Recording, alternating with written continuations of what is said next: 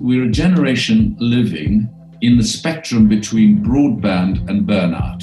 And it seems to me that we have moved onto the right-hand scale of burnout, which is the most serious sort of pastoral issue, mental issue of our time.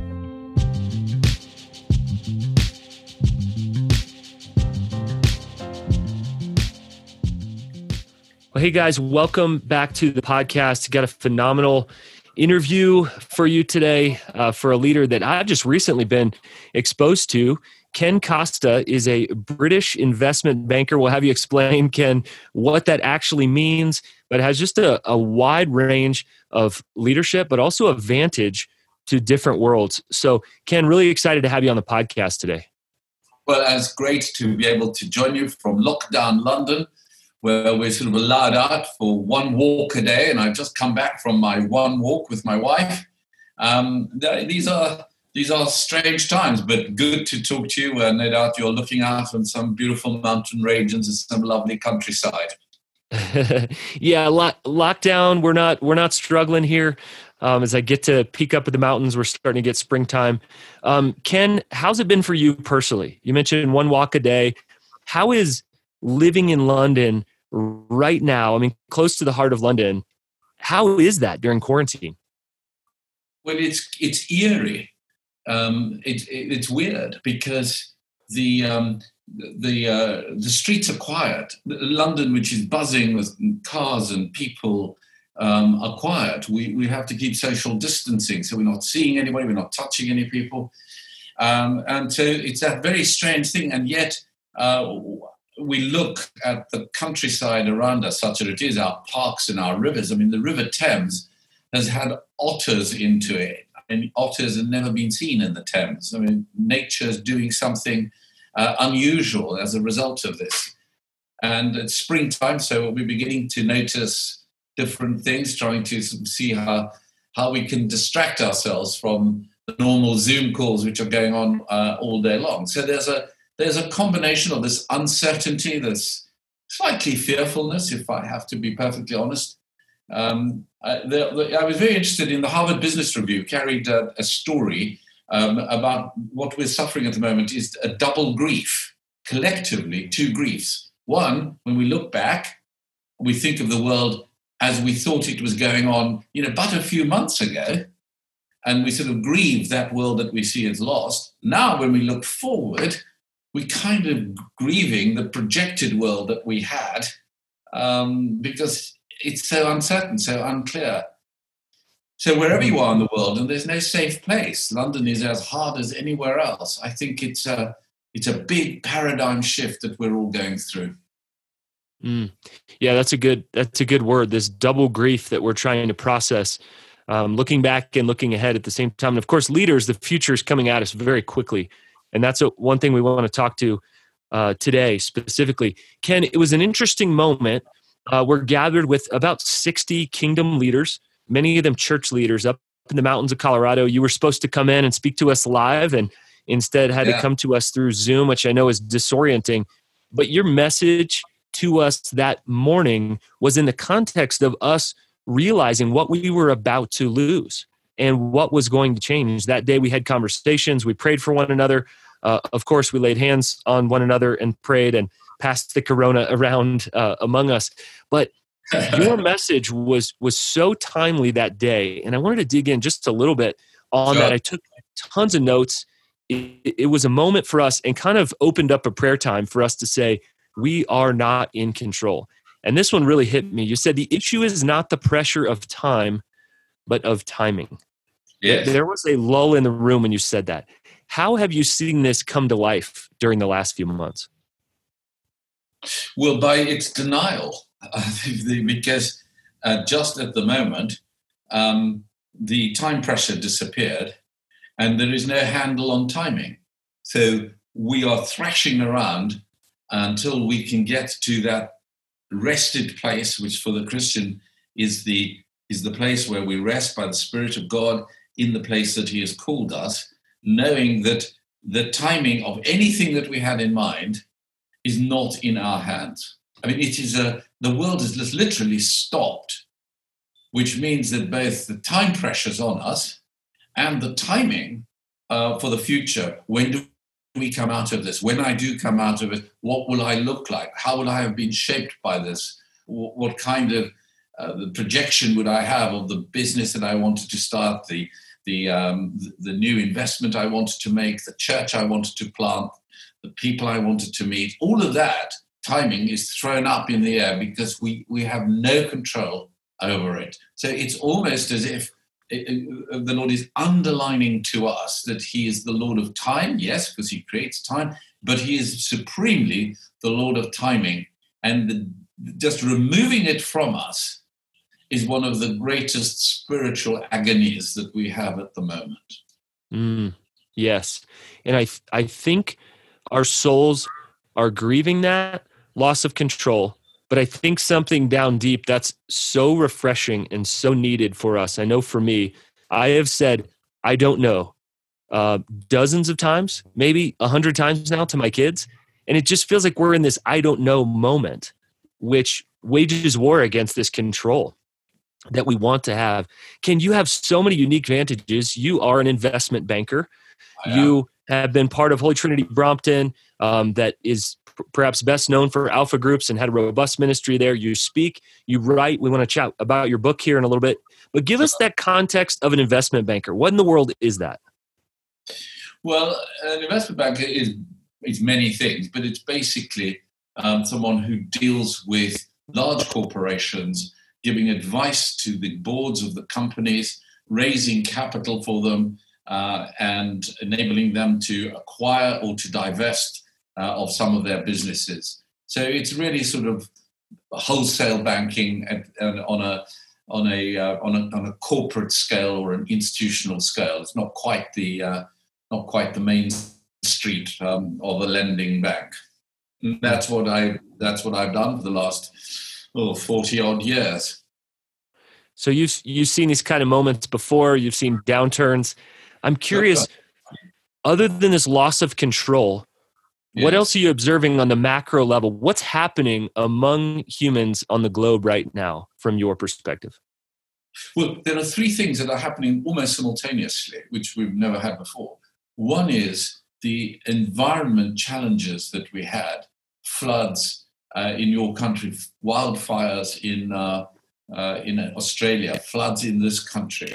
Soon after that, a medical pandemic starts. And with that comes a completely volatile financial market with governments everywhere in the world. There is no safe place in the world. There is no country in the world that's standing apart from this, having to throw vast amounts of money at trying to deal with this perfect storm, these three things coming together. And we've never seen anything like that.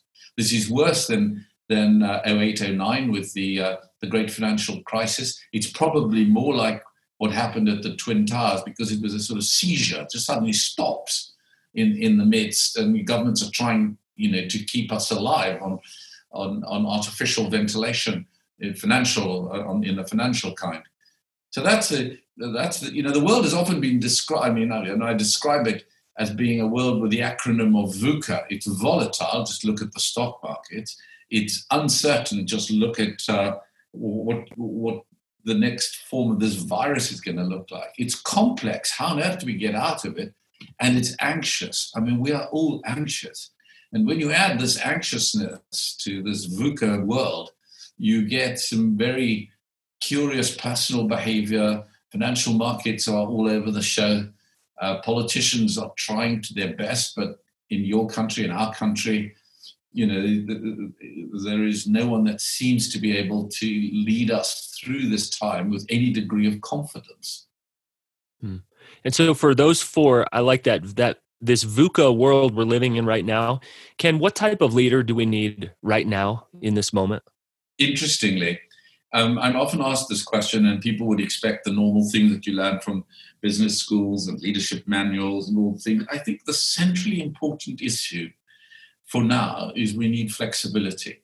We need people that are able, almost like the sons of Issachar, to be able to read the signs and then to know what action to take. We've not been this way before.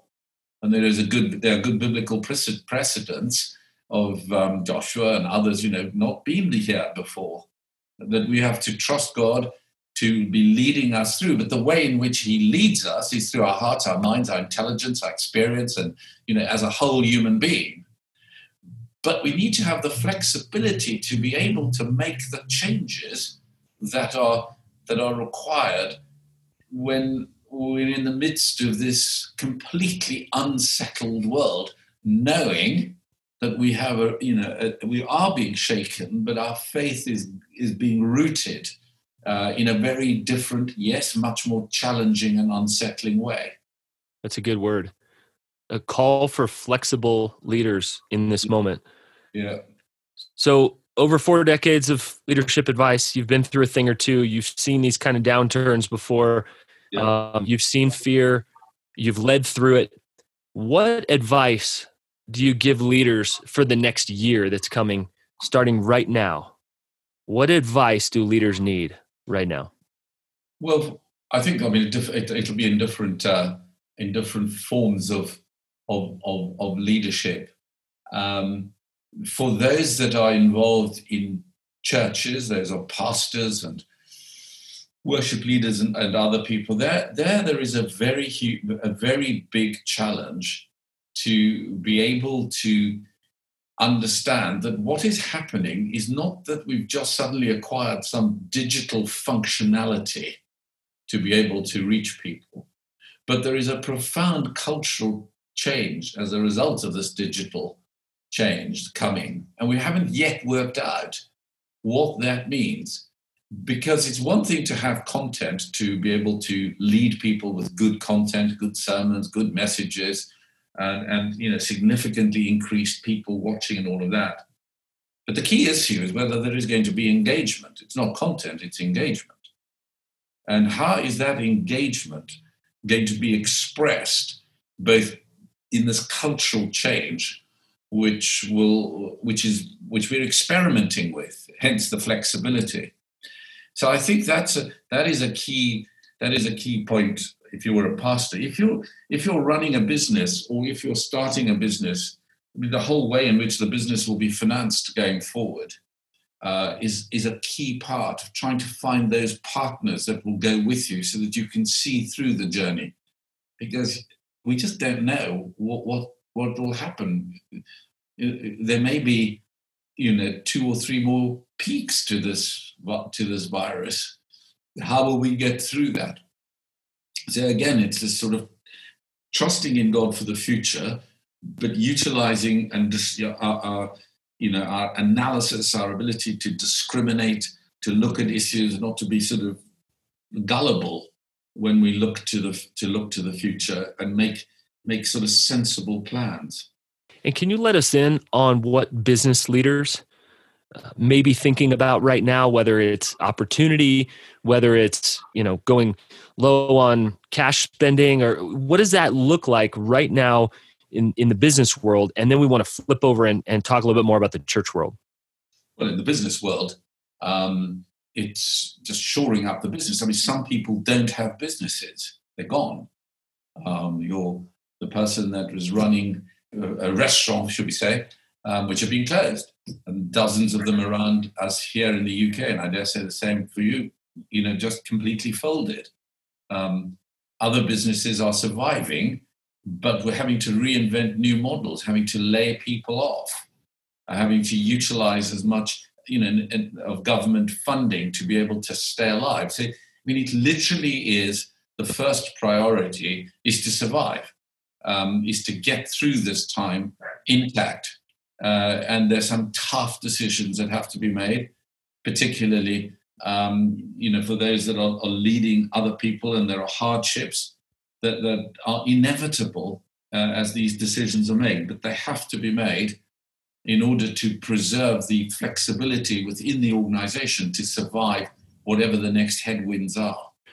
You're kind of coming to us from the future, and you have, more weeks under your belt, but then again, further along kind of the post-Christian spectrum from across the pond. So speak to us a little bit. What do you see God doing within the church right now, and how must the church change in the coming year or two outside of this? Well, the first thing to say is that we don't know. There's that great verse in Ecclesiastes chapter 7, which says, plant your seed now, and you don't know which one will grow, the one on the left, the one on the right, or both. But it does say plant now. So the first thing to do is to recognize. The worst thing to do is to think that in the old patterns will remain. They won't. But it's unclear which patterns will be surviving. And so therefore one does have to have, flexible teams of people around you who are able to evaluate what is happening in the growth within the church of its on its online people. Is that going to become a family? Is it going to become part of the future of the church? How will that group become engaged in the mission of the church? Now that is hugely exciting, because we are reaching far more people where they're at than ever we did before, because the previous model was come to my building and I will give you a good message to keep you going. Now it is, I'm going to where you are and I want to help you wherever you are. And that's a brilliant new way of just looking at a different way of reaching people where they're at. And of course, it's created a home as a sacrament. I mean, the home has become the new church. In a sense, I'm not saying that we don't want to have gatherings. Of course, we do, but to be actually realizing that the home is a new place of encounter is, I think, very dynamic. So I'm very excited. I think the church comes through this with changed, not a longing for what is normal. I mean, there's no such thing as what is normal. God is taking us through, I think, a very different season in order that we might reevaluate our priorities. And that's a key, really, in this time. That's good. Ken, I want to dig into your book. So you spent who knows how many hours, how many hundreds of hours, writing a book on Joseph of Arimathea, a guy we've heard about, we've kind of read over in Scripture. Why does he fascinate you? Well, I wrote a book called Strange Kingdom, which was a meditation on the cross, using the phrase from Dietrich Bonhoeffer that a king who dies on a cross must be the king of a very strange kingdom. And the fact of the matter is, we do live in a weird kingdom. And it's weird, it's strange that someone who dies on a cross becomes the central feature of our lives.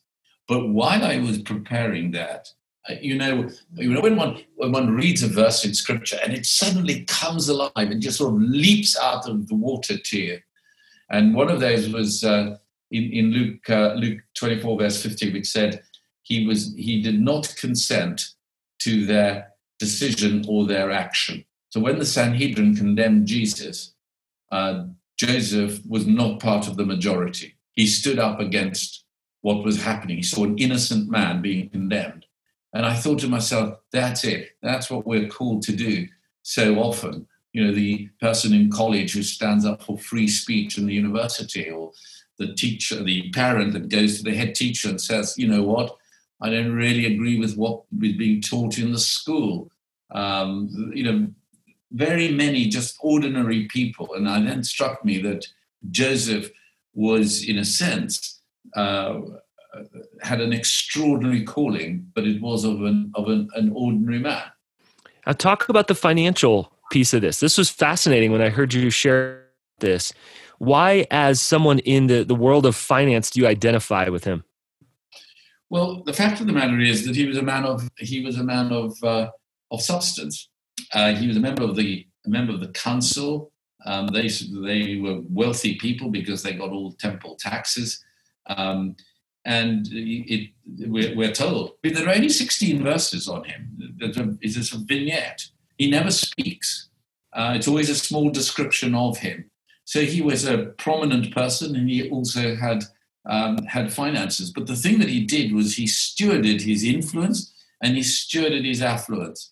He stewarded his affluence because he took money and to buy the spices and to make his tomb available. He didn't think that the tomb was coming back, but he wanted to give something of himself to that person, Jesus. And for the business person, he did it with a partner. He phoned up Nicodemus and said to Nicodemus, look, you came to Jesus by night. I was a fearful disciple, but he is an innocent man. Come and help me. He pooled his funds.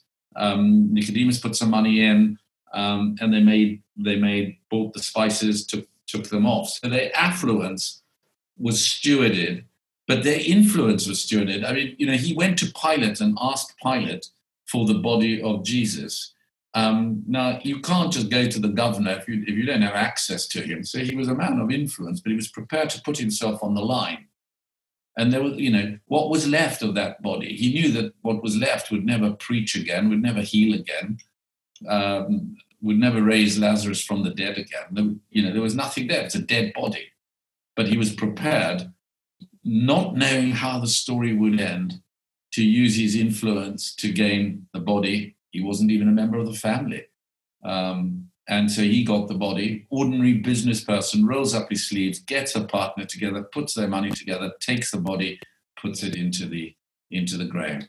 And that sort of struck me as being, just a number of the themes that are compelling in this man's life.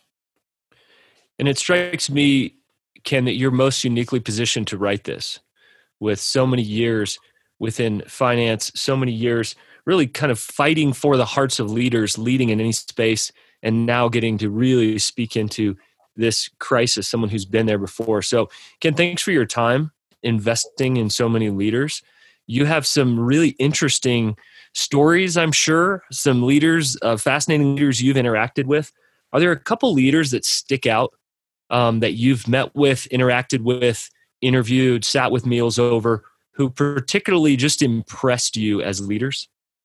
Well, not to drop a name, but because I was born in South Africa and was also a trustee of the Nelson Mandela Children's Fund, I mean, the meetings with Mandela are the most memorable of my life. The extraordinary grace in the man, the ability to forgive, the immense injustices that were committed against him were deeply moving. And that, of course, stays in my memory. He was a kind of, I don't know, like a Joseph of Arimathea, perhaps. And he didn't know how the story was going to end. As Joseph didn't know how the story was going to end. He was in prison for 28 years. But when it did end, a nation came into freedom. So that would be the one that I would most come back to. Wow. That's got to be a moment, thinking through that and processing that with Nelson. There's a lot of tired leaders out there right now, Ken. A lot of ones, heading toward burnout, perhaps, if nothing changes. There's a lot of overwhelm right now. This has taken an unbelievable amount of energy out of us as we lead, as we make decisions personally, for our families, for our teams, for our organizations. What advice would you give right now to tired or overwhelmed leaders? Well, the first thing to make the point is that in general, and it's perfectly illustrated by the moment, is that we're a generation living in the spectrum between broadband and burnout. And it seems to me that we have moved onto the right-hand scale of burnout, which is the most serious sort of pastoral issue, mental issue of our time. And therefore, it is really a vital piece to recognize that however much we are enabled by the functionality of broadband, if the price is burnout, it's not worth having, because we are human beings. We need to self-invest. There is nothing wrong in self-investing. We need to spend time meditating, praying, worshiping, allowing the Spirit of God to lift the burdens from us, to speak to our hearts, to inflame our desires for Him, to recalibrate our minds, to deal with our fear above everything else. That's how we will. There are sounds as if they're so basic, but yet it has to be reminded, because the pastors are always reminding others of these truths. But there are not that many that are reminding the pastors of these truths, that we are able to live in a very different paradigm, even in these times where we lock down, but we are not without the Spirit of God enabling us to be refreshed by His Spirit, to be dealing with our fears. Painful as these things are, I mean, they are realities. It's no use, you can't whisk them away. They don't just disappear. It's not just the victorious life that doesn't have any of these things.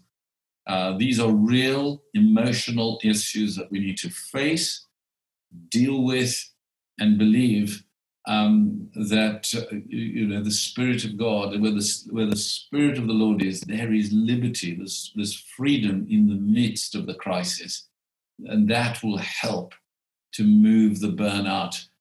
At least to show the early warning signs of burnout that can be dealt with. And the real problem, as you know, is by the time we come to deal with the burnout, it's too far gone. Yeah, the great irony is that the moment that we really begin to feel it, like dehydration, we are already well dehydrated, well burned out before we feel that. Well, thank you for that, Ken. That's so good. I wondered if the words of an Irish poem that you shared with young leaders, if you would just kind of maybe end us with that and how that's been a helpful sort of prophetic peek into this moment for you. Sure. Well, it's called Michael O'Shale, which is a good Celtic name. And he made the comment of saying, look not for this year's birds in last year's nests. Look not for this year's birds in last year's nests. And I think that is a prophetic word for all of us, because this year's birds are so different. This whole environment is so completely different in every aspect, not only in the macro facts that we are facing, but our response to it. And if we simply go back to last year's ways, last year's tried formulas, the programs that we had, and try and repeat them now, it'll be a disaster. What we have to recognize is that this year's birds are different, and they're new, but they will fly. And we need to be able to recognize how to be flexible enough to deal with these new circumstances and the new ways of understanding the world around us, whether it's the environment or finance or healthcare or the spirituality that, I do just believe that if we carry on praying in a new and more intense way, that we will see the beginnings of what we pray for is a real awakening, by which I don't mean just churches revived, but a nation as a whole recognizing the sort of lordship of Christ. Mm-hmm. Well, Ken, thank you for that. It feels very grounding to talk to you as someone who's both been there before, have led through these moments before, and someone who also sees the hope of Jesus in the midst of that, the reality that this is hard, this is painful, this is anxiety producing, and yet that we can continue to lead in the midst of it. And I just feel compelled to ask if you might pray over leaders listening to this. Some are washing dishes, some are walking their dog, some are sitting outside soaking in the sun or working out at the moment. Would you just pray specifically, Ken, over the overwhelmed leaders, and maybe the ones who say, I'm tired and I'm exhausted and I just don't know the way through this? Can you end us with a prayer? Sure. I'd love to do that. Father, we ask you in the name of Jesus that you would send your Spirit to all those that are listening to this, wherever they are, and that you would come upon them. You would breathe on them as you did in that first resurrection appearance to those disciples who were in lockdown conditions. You breathed on them the Spirit of God, the Spirit of life, the Spirit of creativity. We pray, Lord, that your Spirit would come. Come, Holy Spirit, touch these people, touch their lives, their homes, their families, touch their churches and their businesses, their finances and their future. Touch them right now, Lord.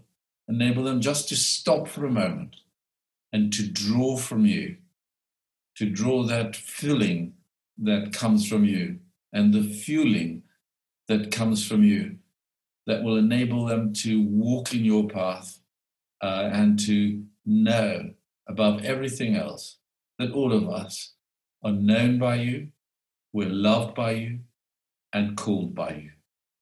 Amen.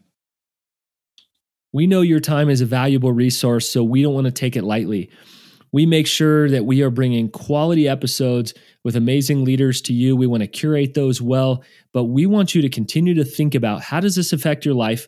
Who else do you need to share this with? So if there is somebody in your life that came to mind in the last 30 minutes or so, go ahead and hit the share button, shoot it over to them. Maybe you have a conversation with them. Don't just consume this alone, as great as that is, on your run, on your walk, as you're working out, as you're walking the dog, as you're making dinner. Make sure to share this with somebody else. Have your next conversation. Take your next right step. Guys, no matter what the culture says, it is possible to live and lead healthy and do that for the long haul without you losing your soul in the meantime. We'll catch you next time.